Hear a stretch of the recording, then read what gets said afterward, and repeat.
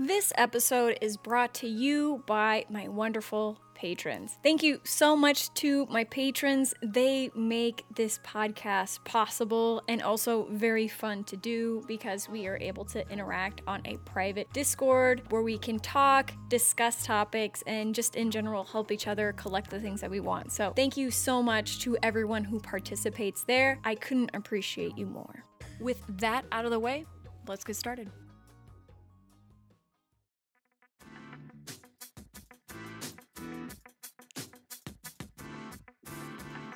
Hello, and welcome to the Geeked Out Collecting Podcast, where we collect Pokemon cards and other nerdy things like damn adults. I am your host, Jess, and thank you so much for being here.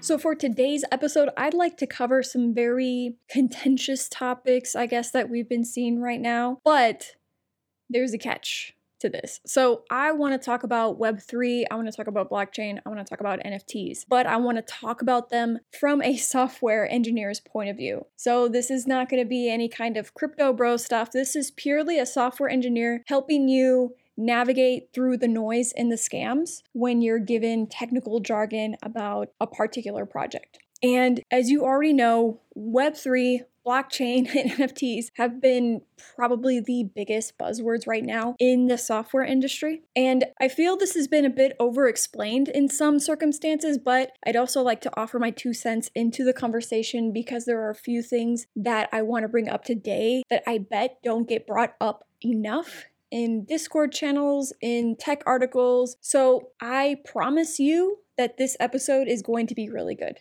The one thing I will say up front is I'm not trying to sway you one way or the other about these technologies because as a software engineer, solving problems is what I do. So trying new ways to go about solving them can be really fun for me. However, a lot of what's happening is people aren't really being given the truth surrounding the state of things. You might read a tech article that says Web3 will revolutionize the world, but from a technical perspective, they don't actually give you any kind of real detail on how it would actually go about doing that.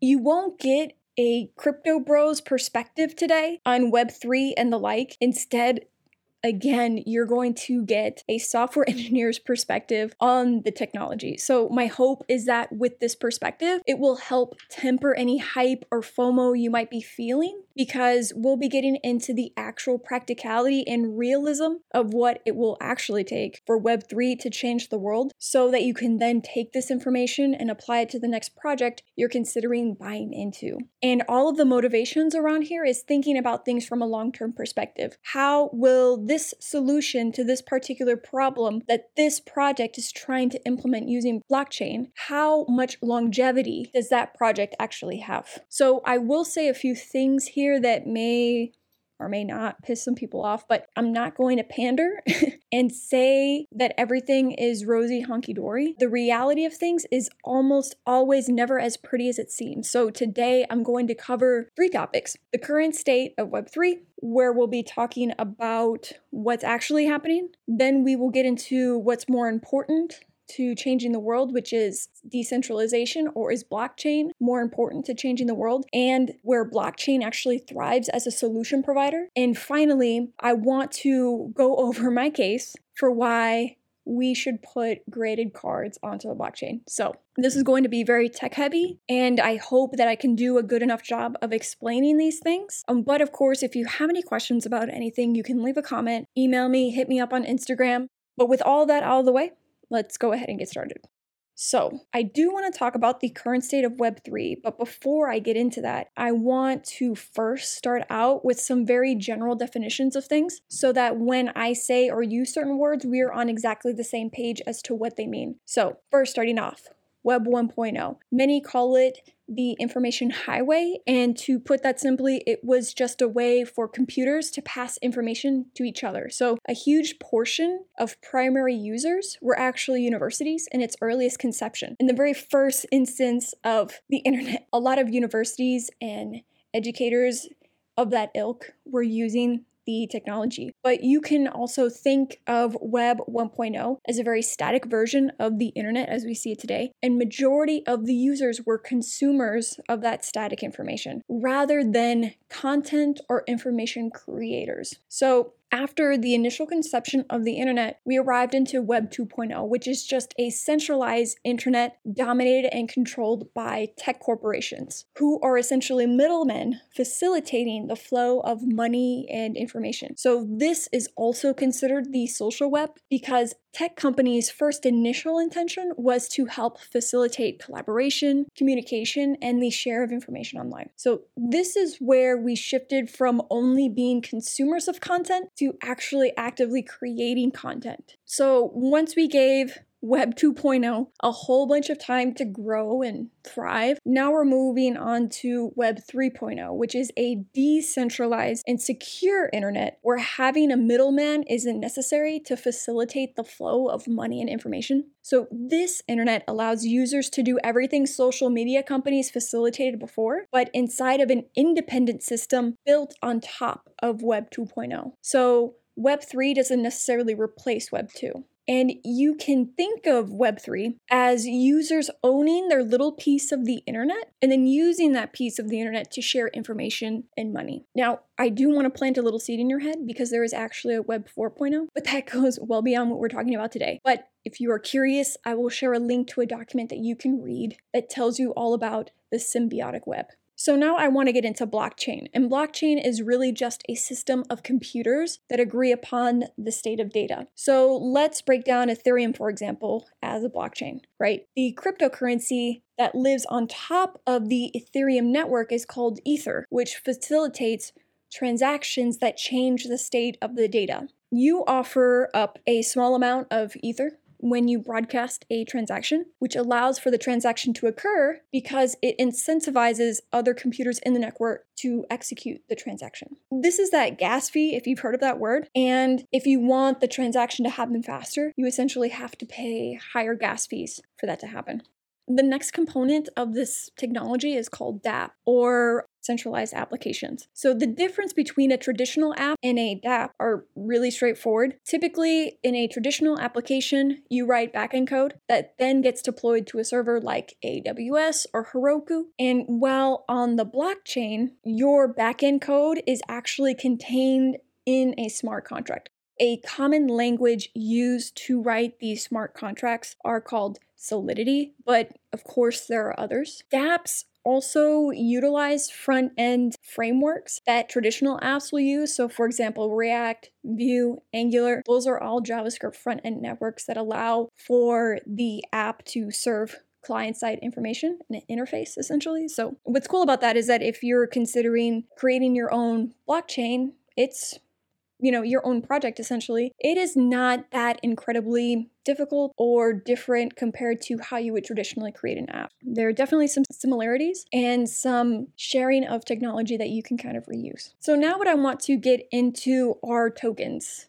Tokens really come in two different varieties, fungible tokens and not fungible tokens, or NFTs. So really a token, what it is it is a digital asset. And you might be asking, well, okay, what is a digital asset? Ether, for example, the cryptocurrency that lives on top of the Ethereum network, is a digital asset. And that is actually specifically a fungible token. So a fungible token is a digital asset that holds the same value across every instance of that asset. So if I have an Ether and you have an Ether, both Ethers will hold the exact same value to each other regardless of what happens. Now, of course, the values will fluctuate over time, but they will always hold the same value relative to themselves. So, an Ether is a one-to-one relationship between itself. But when we look at something like a non-fungible token, that's actually a little bit different. So you as a person or as a developer can actually create your own tokens as smart contracts. You can write a smart contract where you give yourself a certain amount of tokens or non-fungible tokens, and you can then sell those tokens to others and so on and so forth. So this on the surface doesn't sound very different than an actual cryptocurrency, but the difference lies in the uniqueness the token can represent. There is no uniqueness in Ether. Values stay the same from one Ether to the next, but a non-fungible token can represent a different digital asset compared to another NFT, also making it possible for the values between each NFTs to differ from each other. And if you've heard of this, you may have already, OpenSea. It is a great example of actually a Web3 app or a dApp that helps facilitate the sale of NFTs as specifically digital art. Those are a lot of definitions to go through. And honestly, you've probably heard of all of them or a lot of them. Like I said, I just really wanted to go into that nitty-gritty of those definitions so that we can speak on the same page for the next bit of content that we're going to be talking about, which is the Web3 landscape. So while there's a lot of great things that can come from Web 3.0, going back to the original purpose of this episode, which is to arm you with technical information that will help you pick projects that have actual long-term viability, I want to get into the biggest issues or technical hurdles that projects will have to overcome in order for them to succeed long-term. And it really comes down to three different things when it comes to implementing blockchain as a solution for facilitating decentralization. And you can really boil them down to long-term issues that we haven't necessarily solved yet, or where the solutions essentially undermine the system itself. So the three biggest technical hurdles that blockchain projects have long-term are the blockchain networks not being scalable without a plutocratic, centralized system put in place. And yes, the very thing it's supposed to replace is needed for its scaling. 2, there is a bandwidth problem in terms of computer and human resources, because ultimately blockchain solutions are vastly more expensive to maintain than most centralized solutions. And 3, there is also a storage problem. So whose servers will have custody of your private information and who gets to sit at the helm of those access controls. So it's not a matter of will somebody ultimately have the power to pull those strings? It's a question of who, really. I put a link to an article that goes into the cons of blockchain in much more depth. So if you're serious about getting into these technical concepts, I would absolutely give that article a read. But if you're not, that's okay. I'm actually going to read the last paragraph of that article.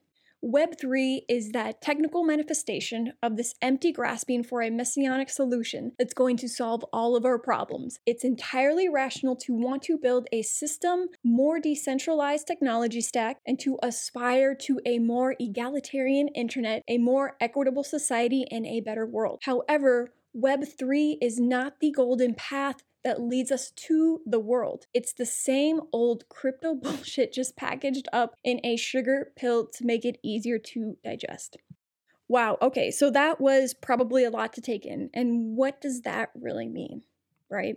So we've been experiencing a world where we feel like technology is going to solve all of our problems, or a lot of them, or make a really huge impact and dent. And while that's true, sometimes we also kind of blind ourselves.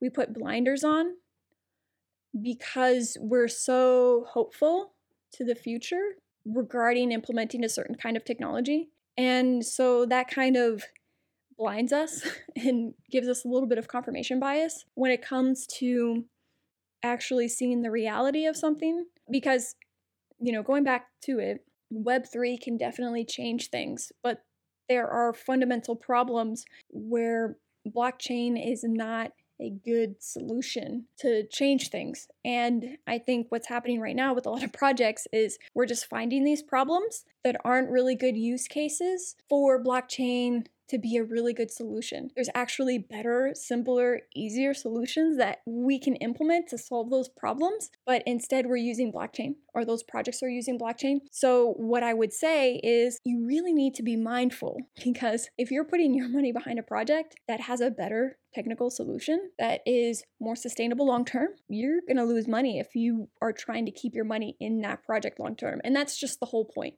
Are these creators using blockchain to solve a problem that blockchain is really good at solving? That's really what it comes down to. So blockchain cannot solve everything from a technical perspective. It cannot solve everything, but there are situations where it might be a really good solution to solve. Also, if we're able to come up with ways to overcome the other technical problems that I talked about, which is the lack of computing, the lack of bandwidth, and also the storage problem. So those 3 topics I touched about before. But to give you more information, more education around where blockchain really, really thrives as a solution, that's actually what I want to get into next. So really what it comes down to is blockchain is really good at solving one kind of problem where 2 criteria exist essentially. But before I get into that specifically, I do want to bring up the concept of decentralization and blockchain, right? Because blockchain helps facilitate decentralization for us. So, but then the question kind of becomes, it's like, okay, are we saying that Web3 will solve all of our problems because blockchain helps facilitate decentralization? And so Web3 is the solution,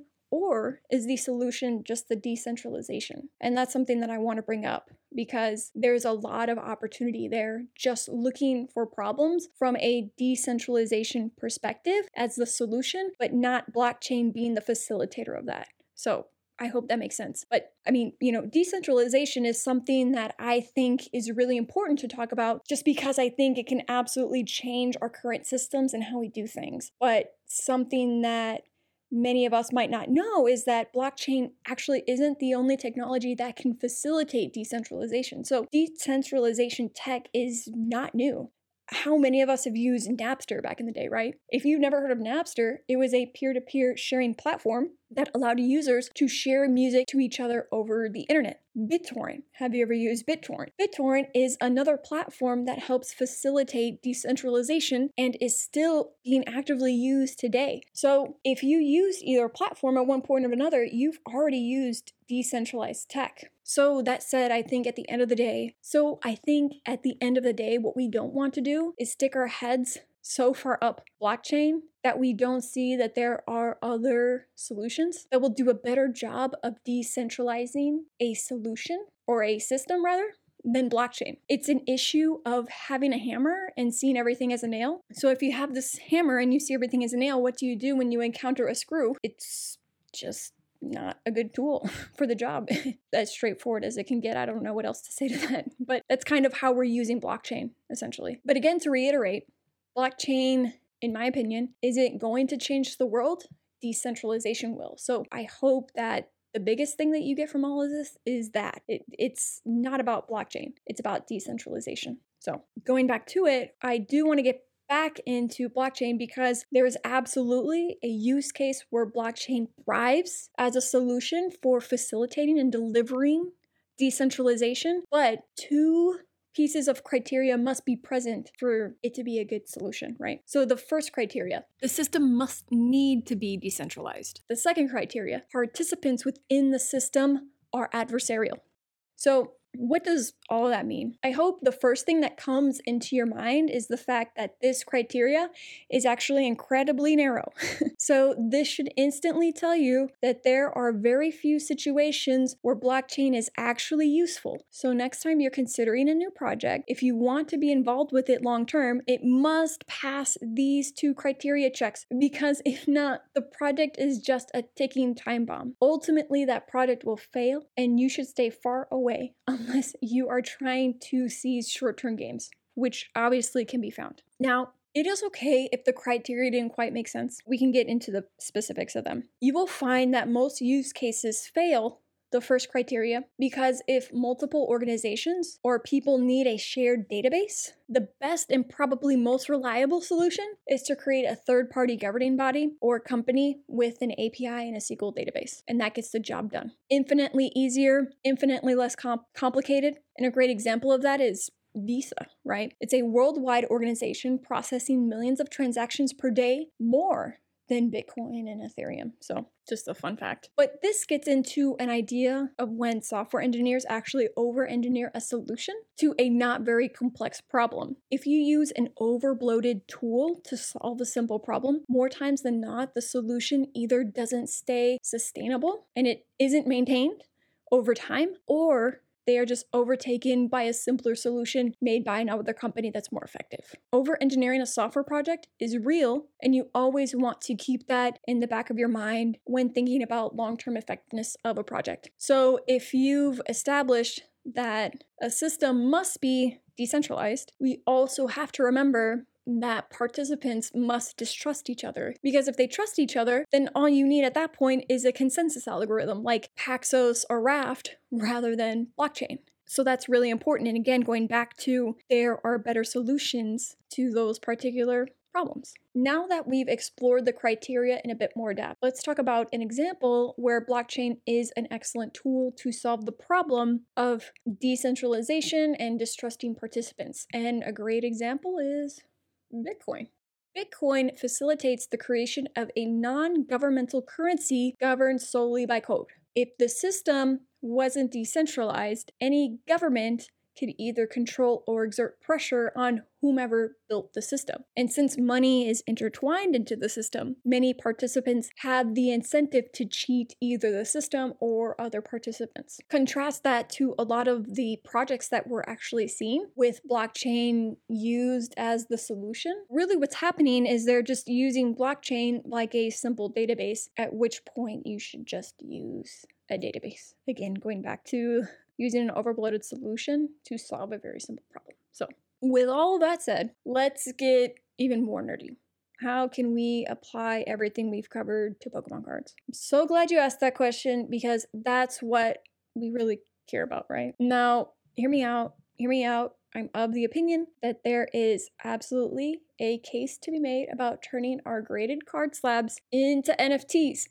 So let's go back to the two criteria that must be met in order for a blockchain to thrive as a solution. The system must be decentralized and the participants within the system must be adversarial. And to cover the first criteria, the system has to absolutely be decentralized. A third-party administrator is ultimately a human, just like everyone, which makes that administrator vulnerable to outside control, pressure, or bribery. There is just too much money to be floating around where there is never vulnerability to that. So, my opinion, it's got to be decentralized. On top of that, blockchain systems have an excellent track record for security too. So, for example, no one has successfully ever hacked Bitcoin. If you modify one node in the system, aka hack one node in the system, you have to subsequently hack 51% of the other nodes in the system in order for the hack on the one node to succeed. That's not to say that it is not 100% unhackable. I think it's only a matter of time before a blockchain system does get hacked. But right now, blockchain systems are the most secure systems that we have. Now, going back to the second criteria, again, because there is so much money intertwined into the system, there will always be a portion of participants within it that are inherently not trustworthy, making participants in the system adversarial. There are a few problems, though, that would have to be worked through in order to make this happen. Right? It's not all rosy hunky-dory, right? We need to incentivize collectors to put their slabs on blockchain to begin with. The second thing is there is still a lack of anonymity that could disincentivize certain collectors from participating because of this. They don't want to broadcast their purchases to the world, and with blockchain technology being a collection of readable ledgers to the entire system, anonymity is just not possible. And the other thing too is it would still have to overcome the computational bandwidth and storage problems just like any other blockchain project. Grading companies nowadays have a bunch of other things to worry about that aren't the blockchain, but I would venture to guess we can expect them at some point in the new future to get into the NFT space with their slab. But of course, it's not as simple as them minting NFTs for new slabs that they grade. Because let's say with each grade they put on the blockchain, well, we then have to consider the millions of other slabs that already exist, right? That are already graded and out there in the wild. How do we get all of those slabs or as many slabs as we can onto the blockchain, right? And to make all this happen, to make this whole ecosystem happen and work, we would need a bunch of different technologies to execute that. We need to create an app that can help collectors mint their own smart contracts to live on top of an existing blockchain. Not every collector would need this per se, since I'm sure there are some out there who can write their own code and create their more smart contracts, but